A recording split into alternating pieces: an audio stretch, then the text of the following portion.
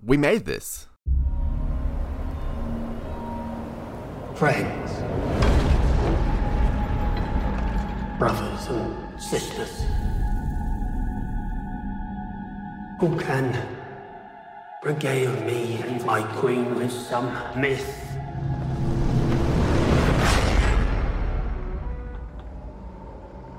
or tale?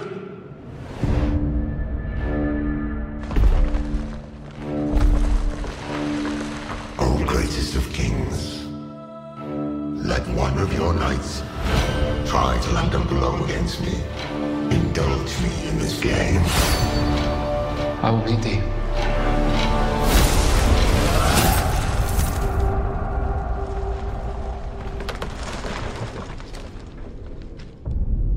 One year hence.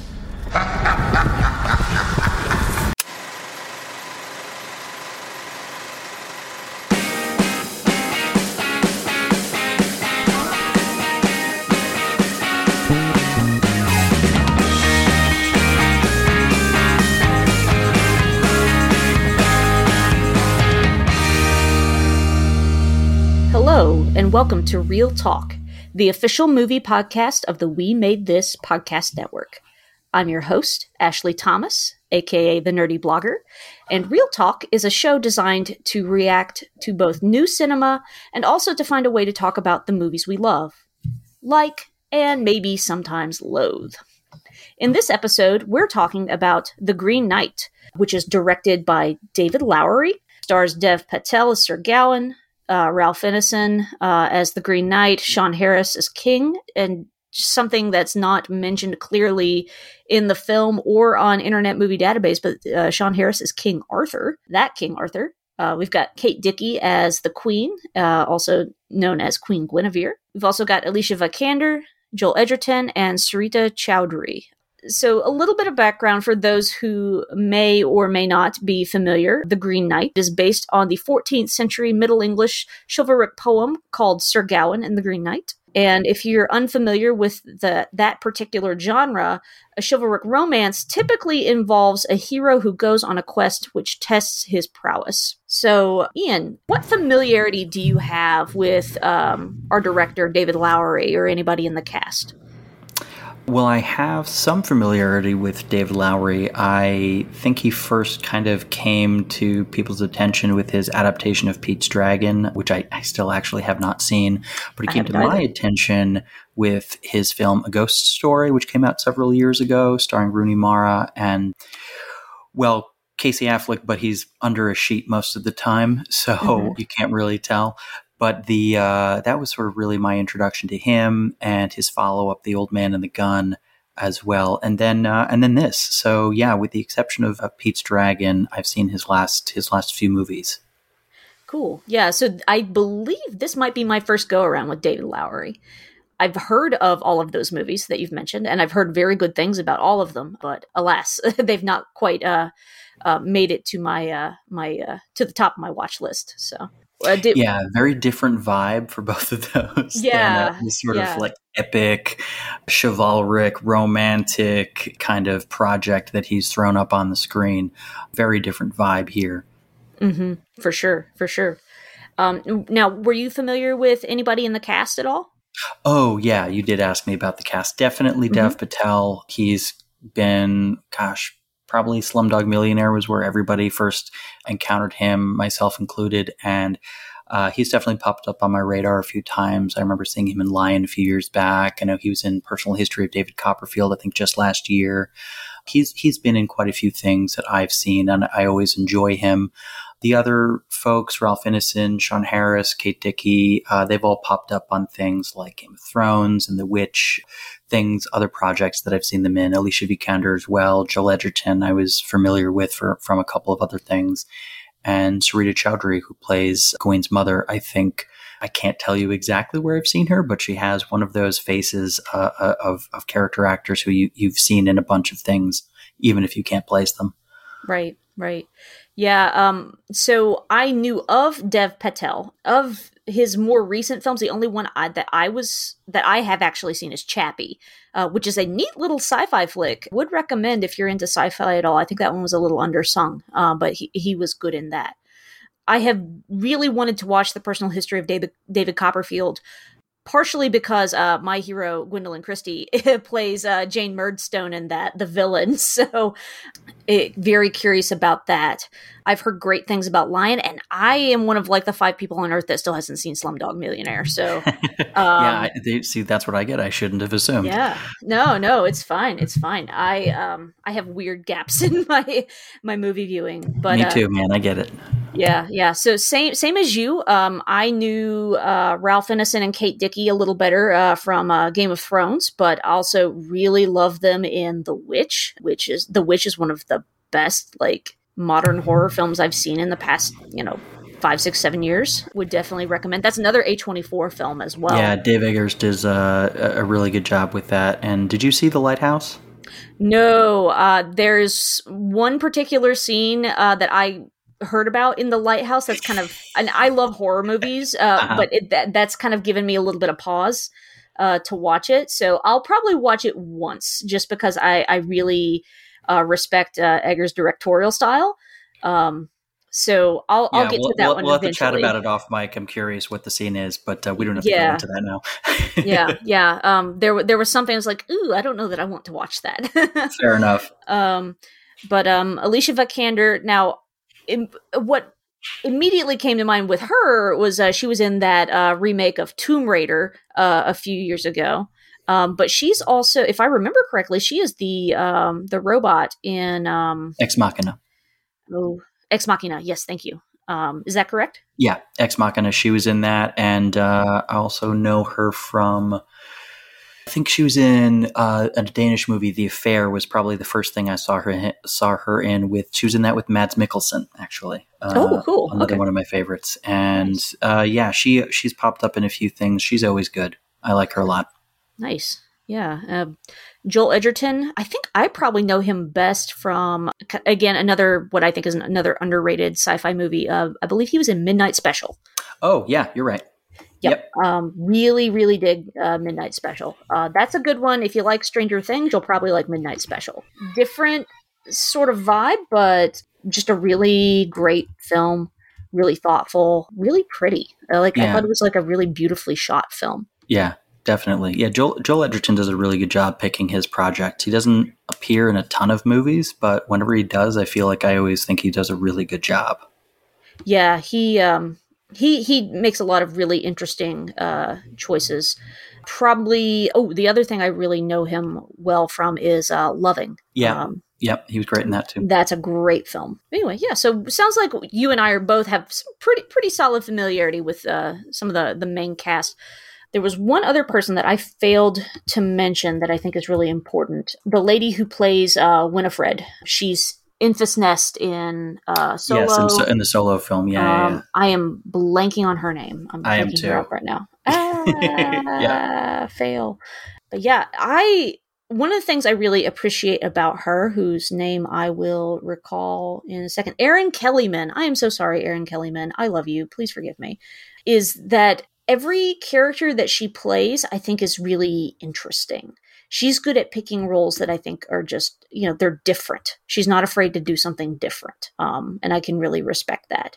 Yeah, I thought she was effective as Winifred. She has a certain screen presence. She has a bit of a look that isn't very, I don't want to say unconventional. That sounds, she's not weird looking. She's beautiful, but she's distinct. It's a distinct look that I think, especially in a role like this, where there's something a little supernatural, a little otherworldly going on with her character, I think she has a good screen presence for that.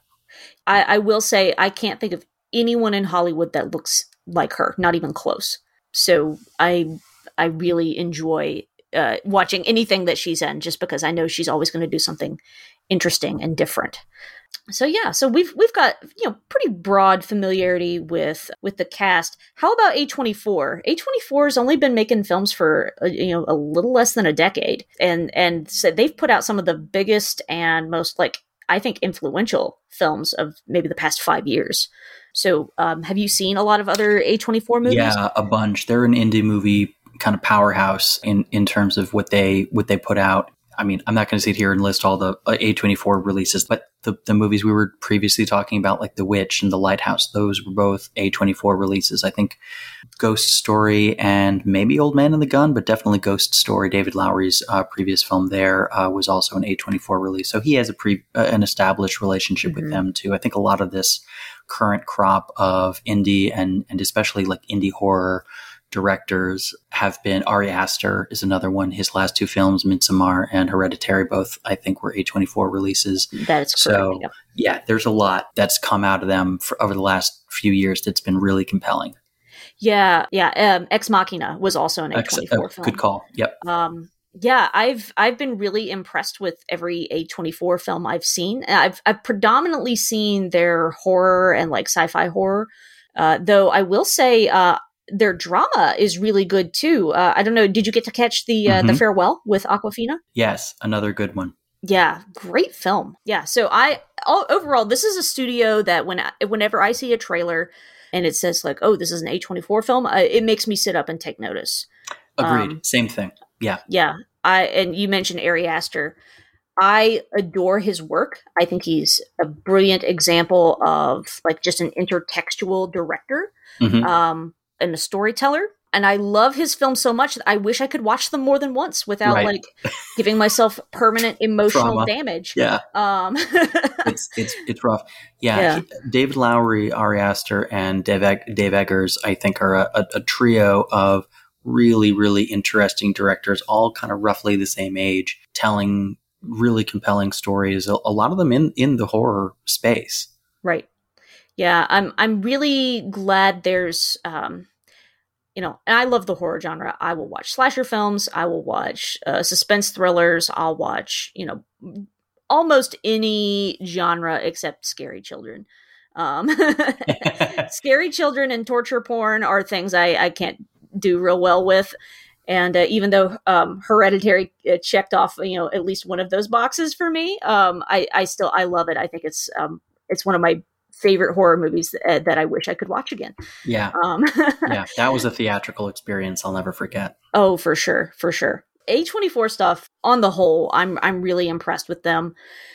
So I was really excited to see that they were the ones handling The Green Knight. So leading into that a little bit with Sir Gawain and the Green Knight, we were spitballing a little bit before we hit record, but I've read Sir Gawain and the Green Knight, but it's been 15, 16 years, and it's been a little while for you as well. Yeah, I never read the poem per se, but certainly the story was one that I familiarized myself with when I was a kid, and I was reading all about knights and about the Knights of the Round Table, and they all had their own sections in this book I was into when I was a kid, and his story, this story, was in there. So that was my kind of introduction and really my only familiarity with the story before I watched it. And that was probably 20 plus years ago now. Yeah. So while we have some familiarity with the source material, this isn't going to be a discussion where we're going to be critiquing how this functions as an adaptation per se. I think we're going to really take a look at this as just a study of what does the film do on its own. And and it seems very self-conscious of the fact that it's an adaptation and one of a series of adaptations. You sort of get clued into that with the title cards. When you see Sir Gawain, you see it in all these different fonts and they flash, and there's maybe 5 or 6 different versions of the title, the first half of it, Sir Gawain and ... And, then we get right into the movie. So you sort of are introduced to the idea that, this is just one of a series of adaptations of this story. This is just one of a number of times that it's been told. And here's this one. Right. Yeah. I actually really liked that. I like that the movie was a little bit, I don't know, the title cards kind of broke the fourth wall a little for me. And I really liked that. Mm-hmm. I thought it actually made it function really well. I felt like I was watching a play almost when it did that, and I liked that. So I don't know how that made you feel, but yeah, like I agree with you. It is very aware. Yes, this is an adaptation. It blatantly says this is an adaptation of the poem. Yeah, I thought that was really cool. Absolutely. Yeah, definitely aware that it's an adaptation and that it's this kind of story that's told in a very episodic way. That is one way in which the storytelling is kind of adapted from the source material, in that traditional act structures were not really a thing when romantic poems were being written about these characters. So you do have stories being told in a more episodic way, and this movie is told in that way as well, where you have literally on screen, here's the title of this chapter of the story, and then here's the title of this chapter of the story, and it proceeds in this very structured, there's some loose connective thread between, from one story to the next, but they're very episodic, just like epic poems are. Mm-hmm. Mm-hmm. Yeah, that's an interesting comparison to draw there, since this is based on an epic poem. But having those title cards in between, yeah, that does frame it in that way. And that's a really interesting thought I'd not considered before. So good point. One of the things that I really enjoyed about The Green Knight is just the aesthetic overall. I liked the color scheme. I liked just the way they chose to do the sets. To shoot in these big open fields. I love like the forest imagery. There's a lot to really enjoy about the aesthetic of the film, with the costuming and just all the visual stuff. I'm very much a visual person. So for me, watching The Green Knight was a visual feast. So do you have any thoughts on the aesthetic of the film? Oh, it's gorgeous. I mean, I feel bad saying this because I know that some of the folks who are going to be listening to this are based in the UK, and I don't believe they're going to get a theatrical release of this, unfortunately. But if at any point in the future this does become available in the theaters, it's worth seeing there if you can. We should also probably both say I loved this movie. I realize we're like 20 minutes in the conversation. We may not have revealed how we felt about this movie. I love this movie. I think it might not be for everybody, but I think that it is well worth seeing, and seeing if it is for you. I don't know if you want to get your sort of, I don't know, rating or review of the movie up top out of the way now, but that's sort of my 2 cents is everybody should go see this, and we can get back to talking about it now. I also had a really fun time with the film. I was fortunate enough to see it twice in the theater, which was just really, really great fun. I double checked Internet Movie Database, and unless something has changed somewhat recently, they're still listing the UK release as September 24th. So maybe by the time this podcast comes out, it will be in the theater over in the UK. So here's hoping, folks, y'all are able to catch it in the theater, because I think it's totally worth it as a theatrical viewing experience. Yeah, and one of the reasons is because, like you were just saying, the aesthetic of this movie is insane. It's just a showstopper, both visually, but also like orally. Like the visual and oral landscape that is being created here just feels mythic. It feels huge. I know the budget of this movie wasn't enormous, but it has that sort of feel to it because of, like you mentioned, the costume design, the color palette that was being chosen, the sound design, and the soundtrack itself all work together to create this really epic feel. Like it feels like you're watching myth making, like you're watching this, so many visual cues that, you're watching this sort of almost like filmed literature, it kind of has that feeling to it. Yeah. And, we're talking about the aesthetic, and I think something that I just kind of felt watching the film, a friend of mine watched it and he said like, oh, this is definitely a Christmas movie. And at that point, I had not gotten to see it yet, and I was confused by like, this is a Christmas movie, and yes, it does take place at Christmas, but at the same time, the aesthetic of the film, like, I feel like I'm cozying up by the fire with like a blanket, and I'm wearing my favorite bathrobe, and I've got like a mug of hot coffee or hot tea or hot chocolate or something. Got a nice warm mug with me. And I'm settling in to listen to a good story. Yeah, and look at all the green and red. Of course, it's a Christmas movie. Yeah, absolutely. So I'm very much a person who celebrates the holidays in order. So I go, Halloween, Thanksgiving, then Christmas. Yeah. So maybe after Thanksgiving, this one will be more readily available digitally, or maybe have like a physical media release at that point. So, that would be great. Yeah, I would love that to be able to watch this at Christmas. I think that would be awesome, and just another nice non-traditional Christmas flick. So, definitely. And I'm totally down for watching all the traditional Christmas flicks too, for that matter. Oh yeah. But it is nice to have something that's a little bit off the beaten path. So yeah, this definitely is in what was for me the best possible way. Yeah. I will say, I think people should be aware that this is not, we've talked about how we both like fantasy and, medieval imagery and settings.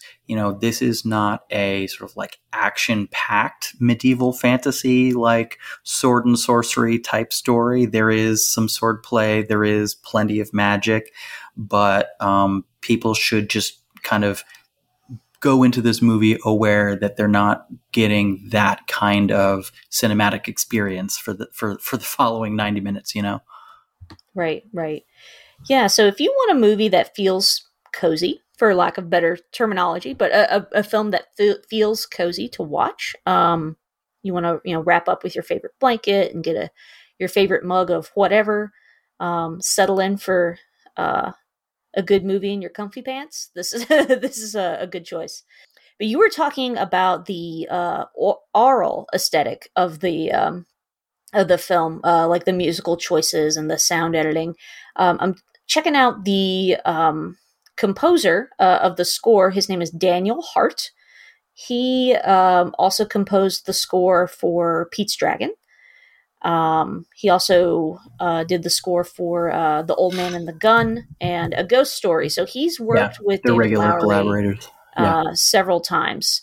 Also done some other interesting things, like looks like he did the music for the Exorcist TV series a few years ago. Okay. So he's definitely got some horror roots. Looks like he's going to do the upcoming Peter Pan and Wendy film as well. So that's going to be really interesting. Yeah, I think that's also going to be David Lowery. Oh, cool. All right. Yeah. If I'm remembering that correctly. You are remembering that correctly. Okay. Cool. Yeah, they obviously like working together. Yeah, and he's going to be getting into, David Lowery is going to be getting back into the sort of Disney space. Hopefully they give him a whole boatload of money so that he can keep making fun, off the wall projects like this. Absolutely. Yeah. I'm here for it. Very cool. Very cool. Any other thoughts on the aesthetic of the film? No, not specifically, other than to call out, again, like the really strong use of color at times to indicate, especially when magic or something mysterious is going on. Like there's some pretty trippy, almost psychedelic sequences at certain points in the movie, and color plays a strong role in those sequences. So just again, like really strong visual sense in this movie. For sure.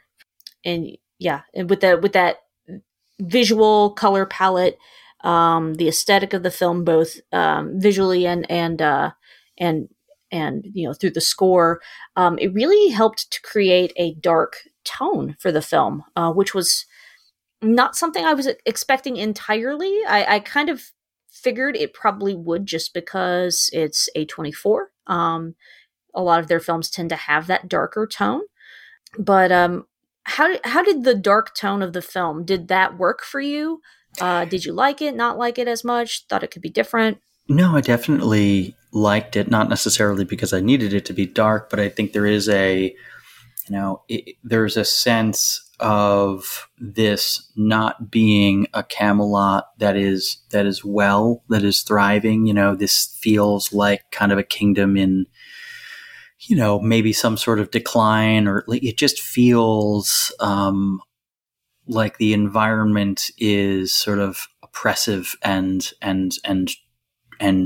run down and old, and this overall, sense of dread and doom really, it bears down on the character as it bears down on the audience. And you see the effect of these trials as he's, put through the ringer of a string of failures. And at the very end, we'll get there, but has come to realize certain things about himself and his place in the world, and what different choices he needs to start making. And I think that if it weren't for the dark tone of the movie, like his journey wouldn't be as impactful. Like, this character needed a dark journey to reach the end he reaches. It had to be this kind of journey. For sure. And one of the things I think is really appropriate about that dark tone is Gawain knows that he is marching to his death. Yeah.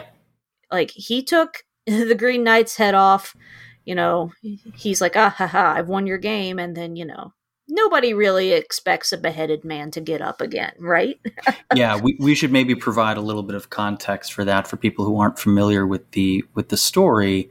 The basic setup for what happens for most of the movie is that this Green Knight, this mysterious kind of half wood, half man, half tree, half man, kind of an ent, kind of a small ent on a horse, rides into the court of King Arthur and challenges the bravest knight there to a friendly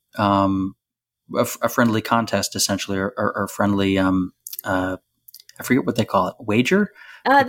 He calls it a game. Okay, yeah, a Christmas game. That's what he calls it. It's a friendly Christmas game, and the game is this: he challenges any of King Arthur's knights to land a blow on him in combat, and that if they succeed in landing a blow on him, 1 year hence, they must seek him out at this place called the Green Chapel.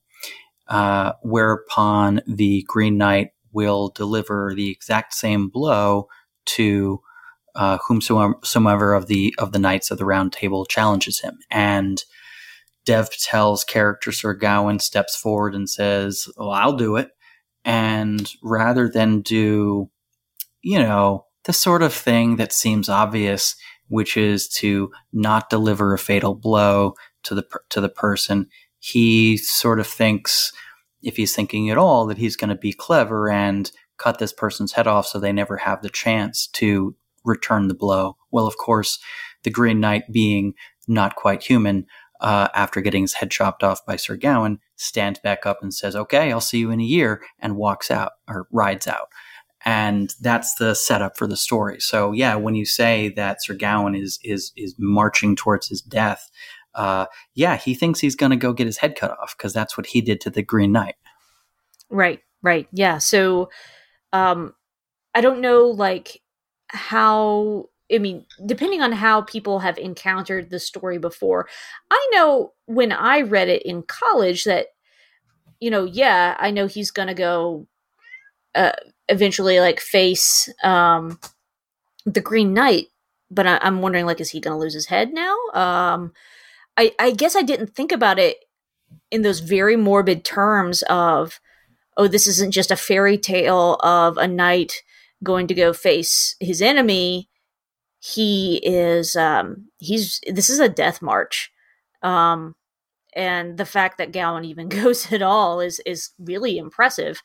And so I really liked, them focusing on that dark tone. I don't think that was everybody's expectation or cup of tea, but also it makes logical sense to me.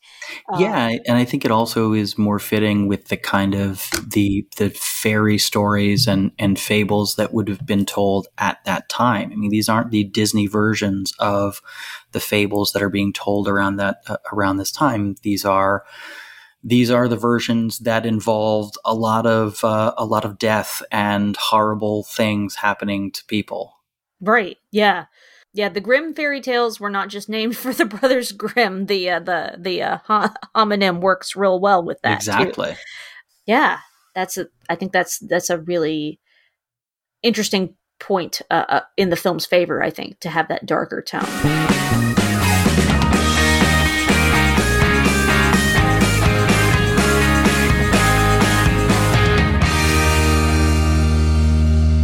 Hey everyone, this is Tony, Network Chief of We Made This. As you know, our podcast network brings together a brilliant assortment of talent who talk about all kinds of pop culture content, such as the episode you've just listened to, or you're just about to listen to. We'd love to keep the lights on a bit longer if you're able to support our network on Patreon.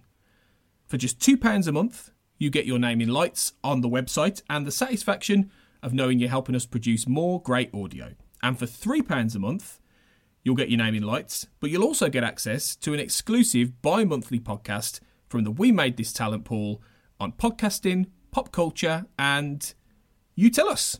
We'll take your suggestions. For less than the price of a coffee per month, you can help keep We Made This going. So just head to patreon.com/We Made This. That's patreon.com/We Made This to get the ball rolling. Now, back to your scheduled programming. Now, I really want to discuss like the last 30 minutes of the film, but I wanted to ask you before we get into that, did you have other points of discussion you wanted to bring up regarding the film aside from that last 30 minutes? Well, I think we can get into, because I think we can't talk about the last act of the movie without talking about the themes and stuff. So I think we can just get into it, and then we can circle back and see if there's anything else we didn't touch on that we wanted to. Sure. Okay. All right. So again, this is a spoilery podcast. If you haven't figured that out already. So if you've not seen The Green Knight, I would recommend you push pause. Go do that. Go watch that. In the theater if you can, if it's safe for you to do so, or give it a rent on Amazon or wherever it is you prefer to rent your movies digitally. But the last 30 minutes of the film really took me by surprise. And it would have taken me more by surprise if my husband hadn't seen the film first and said the last 30 minutes of the movie is a silent film. And I'm like, what? I was expecting the film to be a little on the weird side and have a dark, like strange, like dark fantasy tone, but I was definitely not expecting the last 30 minutes of the movie to be a silent film. And that's effectively what it is. We have no dialogue. We have Gawain running for his life, running back to Camelot, taking up again with Essel, getting her pregnant. He ends up being the one to inherit King Arthur's throne. We watch him have a son with Essel. Essel kind of gets abandoned because she's not of noble blood. He marries a noblewoman. He's now the king. His son dies in battle. He goes through this life, and there's just no happiness or joy for Gawain. No, because he runs. He's run from what he knows is his rightful fate. He knows, on his word, he said he would return and allow himself to receive the same blow that he dealt. And but he, part and parcel with this is the mystical green sash that he's given initially by his mother. When he leaves, and it's supposed to protect him from harm. He loses it, and then he gets it back again when he visits the Lord's castle right before he goes to the Green Chapel. So even though he's got, he's made it away from the Green Knight, he refuses to take off this sash. And he's very superstitious about it, because you see him like he's having sex, and he's taken everything off except that sash. Yeah, he's been told when he was given it by his mother, who in the movie is Morgan Le Fay, and it's strongly suggested she has some facility with magic. She tells him that she's woven in a charm that will protect him. It will prevent him from dying, I think is what she says. And she gives it to him. And so, yeah, that's what he's wearing tied around his waist when he's kneeling at the feet of the Green Knight, preparing to take his head off.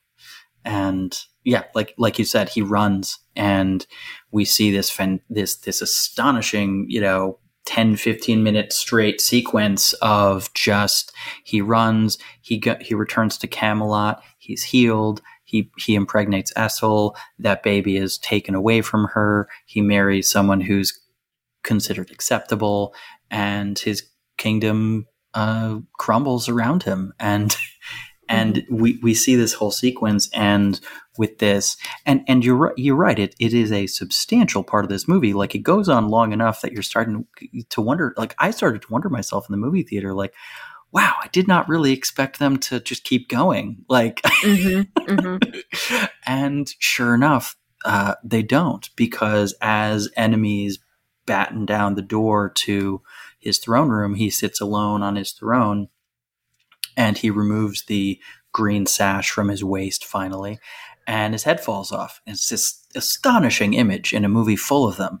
And then we zoop right back to he's kneeling at the feet of the Green Knight, and none of this has actually happened. He's had a vision of the future of what would happen if he runs away yet again. That whole sequence really took me aback, because I'm watching this and I'm like, you know what? I know it's been a while since I've read this, but I don't remember this part at all. Yeah, right. No, exactly. Like, it's been 20 years since I've read the story. I'm pretty sure this is not in it. Yeah. So if I am just totally missing that part, please hit us up on social media. Let us know, hey, you missed that. That's fine. But to the best of my knowledge, that is a pure that's an invention of the movie. Artistic choice by David Lowery. And you know what? It works. Because what that does for me, at least, that whole sequence, it really demonstrates Gawain's wrestling with wanting to be somebody of renown, but also wanting to be somebody who has integrity. And those things are not always, but they can be mutually exclusive. Yeah. Definitely. So and it also ties to, I think, when Essel and he have a scene earlier, I think it's the two of them, and he's talking about wanting to be great, and she says, why do you need to be great? Like, isn't good enough? Why can't you just focus on being a good man instead of a great one? Something along those lines. And this kind of goes to that too, where you see his future, his greatness flash before his eyes. He becomes king of all the land, and he becomes a great man, but he does so by failing to become a good one. And he doesn't have a good life, even though he has a great life. And all of that is tied into what flashes through his head there. Yeah, absolutely. Absolutely. I've already mentioned earlier in the podcast, I really love Gwendoline Christie. Part of the reason I love Gwendoline Christie is because I feel like she is the only person on this planet who could have portrayed someone with the kind of integrity that Brienne of Tarth has. Brienne of Tarth is my favorite character in all of fiction, partially because I feel like she's one of the only times I've seen a woman like myself represented on TV or film or in any form of visual media or, written media for that matter. But one of the reasons I love Brienne is because I love her integrity. I love how she tries, even if it's to her own detriment, to keep her word and do what she believes to be just and right. even if it is at her own expense or detriment. Doing the right thing is not always easy, and it is often costly. And I just am always just flabbergasted and blown away by anybody who has that kind of integrity, because it's so rare. And I think Gowin really has a similar kind of struggle here, where he's like, I know I am going to die if I do this. Is it that important that I actually keep my word? And that tension, that conversation is really pertinent. I hadn't thought about it until you mentioned it. Why do you have to be a great man? Why not just be a good man? Again, I'm of the opinion that good men are great men, whether they're men of great renown or whatever. I think the world is in dire need of, good people in general. Yeah. And so I love this tension that Gowin feels in trying to be, wanting to be someone who's respected and renowned, but at the same time knowing it's the better thing to be a good man and do what's right and keep my word. Yeah, he also wants those things, but is not really willing until the very end to do what is necessary to achieve those ends. He's not a knight in the beginning, even though, yes, he's younger than Arthur, but he's not Dev Patel of Slumdog Millionaire. He's not a man in his, sort of late teens, early 20s who, like you would maybe expect him to be, carrying on the way he does, like spending all day, every day in a brothel when he isn't living at home with his mommy still. Mm-hmm. And he's done nothing with his life. He has a lot of growing to do. He has that beginning, that introduction to him in the brothel. Like he says, I'm not ready. And that kind of lays like the thematic groundwork for the rest of the movie. His last line in the movie is to declare that he is ready. And I think that speaks to his growth. Yeah. Yeah. I thought that whole sequence was just so effective in demonstrating that growth, and him ultimately making the decision, I've got to do this, no matter what it costs me. I know if I don't do this, I will regret it until, the end of my life.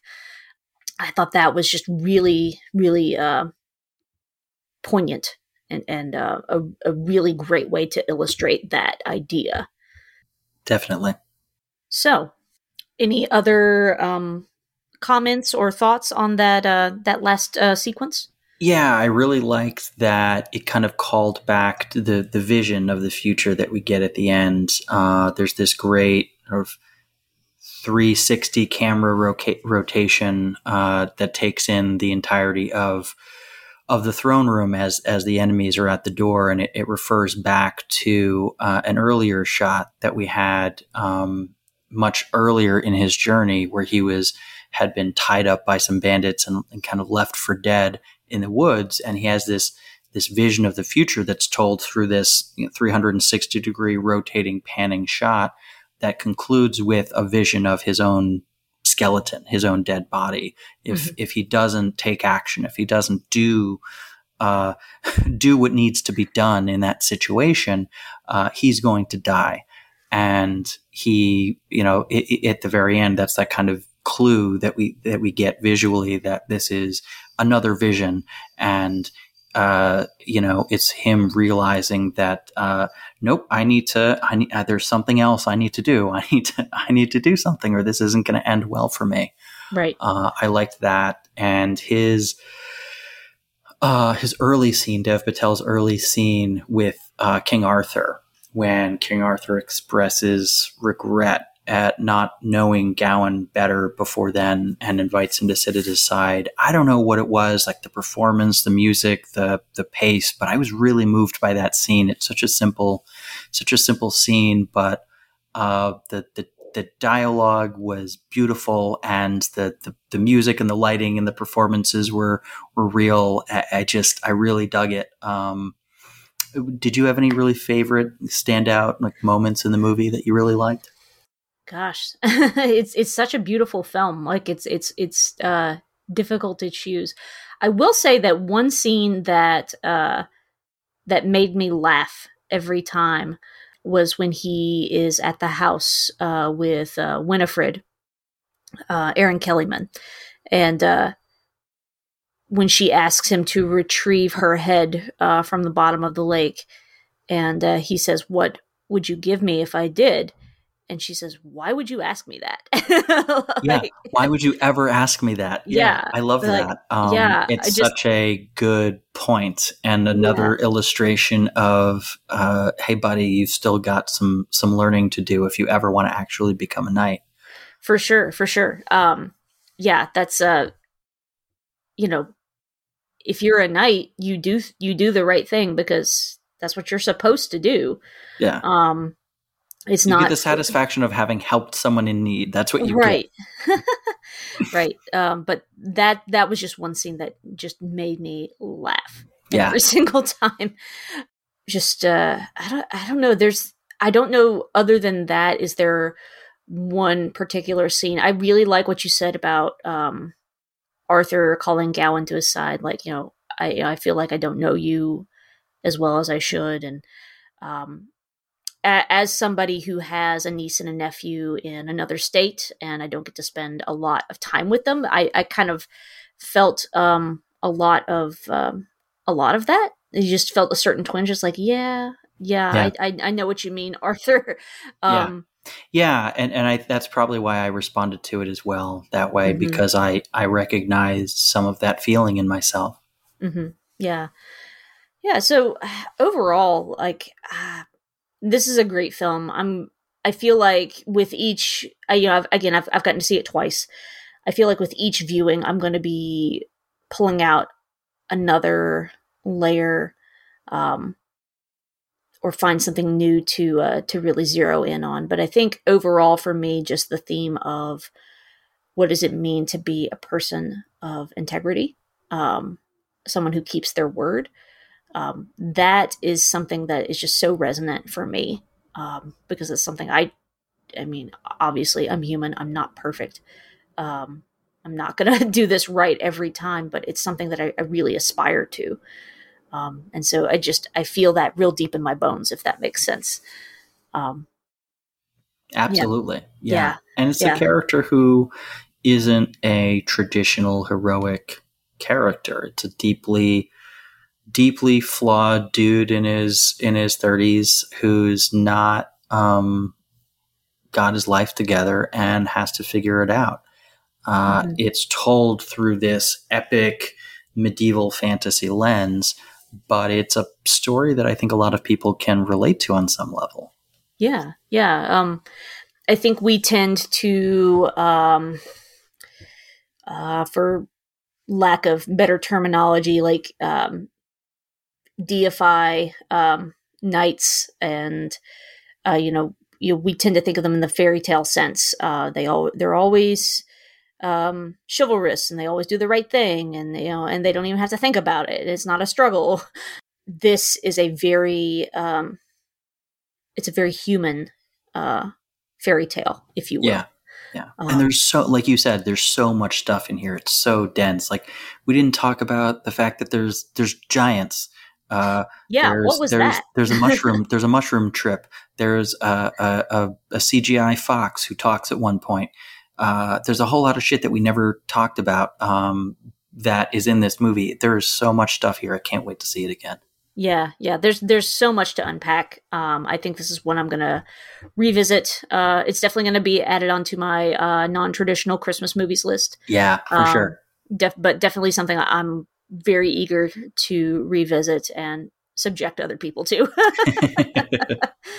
Very cool. Well, Ian, did you have anything else you wanted to talk about in regards to The Green Knight? Final thoughts? No, I think, I'll probably have another episode's worth of things to talk about the next time I see it. For sure. So on a scale of 1 to 10, where does The Green Knight land for you? This has got to be a 9 or a 10 out of 10 for me. This is definitely my jam. I didn't feel like I needed to understand every last thing in order to enjoy it, which is good, because part of what I appreciate about it is how much I have to think and wonder about afterwards. Like the atmosphere of it really drew me in right away and never let me go. The pace is not going to be for everybody, but for me, it was right up my alley. So yeah, strong, like 9 or 10 out of 10. This is going to be one of my favorite movies this year. Wow. That's definitely high praise. I think I'm probably going to make it land, and this may change with subsequent viewings, but I'm going to make it land somewhere in the 7.5, 8 range for me. This is a little heavier than a lot of the other films that I watch, but I really love the aesthetic.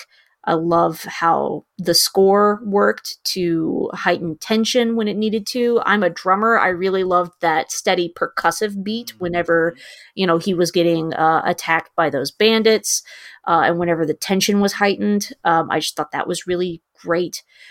But again, the cozy feel for this is definitely, again, it's going on my Christmas movie watch list.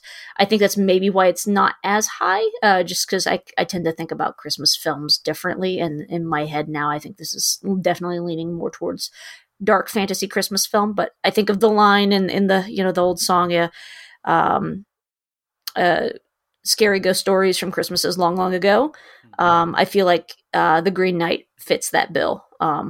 So I'm curious now to see what other work that David Lowery is going to do. I'm eager now to go check out his other films because I've not seen any of them to my knowledge. So yeah, so I'm going to give it 7.5 at 8 range. So right on. Very cool. Ian, thank you so much for talking with me about The Green Knight. Do you have any projects you want to plug? Any social media that you want to share? How can our listeners connect with you? Not really on social media that much, but I am on the network here quite a bit. I pop up on Real Talk all the time. I also am going to be popping up on a few episodes of a new project, Movieversaries, that Bo Nicholson is doing. I'm going to be launching a Star Wars podcast a little bit later this year called The Way. And I'm currently a co-host on We Are Starfleet with Mike Slammer. That's our Star Trek Discovery recap podcast. That is going to be launching back again in November when season 4 of Discovery premieres. Very cool. Very cool. And I'm going to be joining you guys on the We Are Starfleet on the season 3 recap episode. Oh, fantastic. Yeah. I had forgotten that was that we had gotten you to agree to that. That's great. Yeah. Star Trek is my jam. I love Star Wars. I love Star Trek. If you had told 10-year-old me I would like Star Trek more than Star Wars, I would have punched you and called you a liar. I think I definitely grew up on both, but I think we were more ever so slightly more of a Star Trek household, and that just kept going on to into my adulthood. I love both. Oh, that's Star Trek's awesome. my first love. Yeah, that's awesome. I'm really looking forward to both that Star Wars and those Star Trek projects. Very cool. Very cool.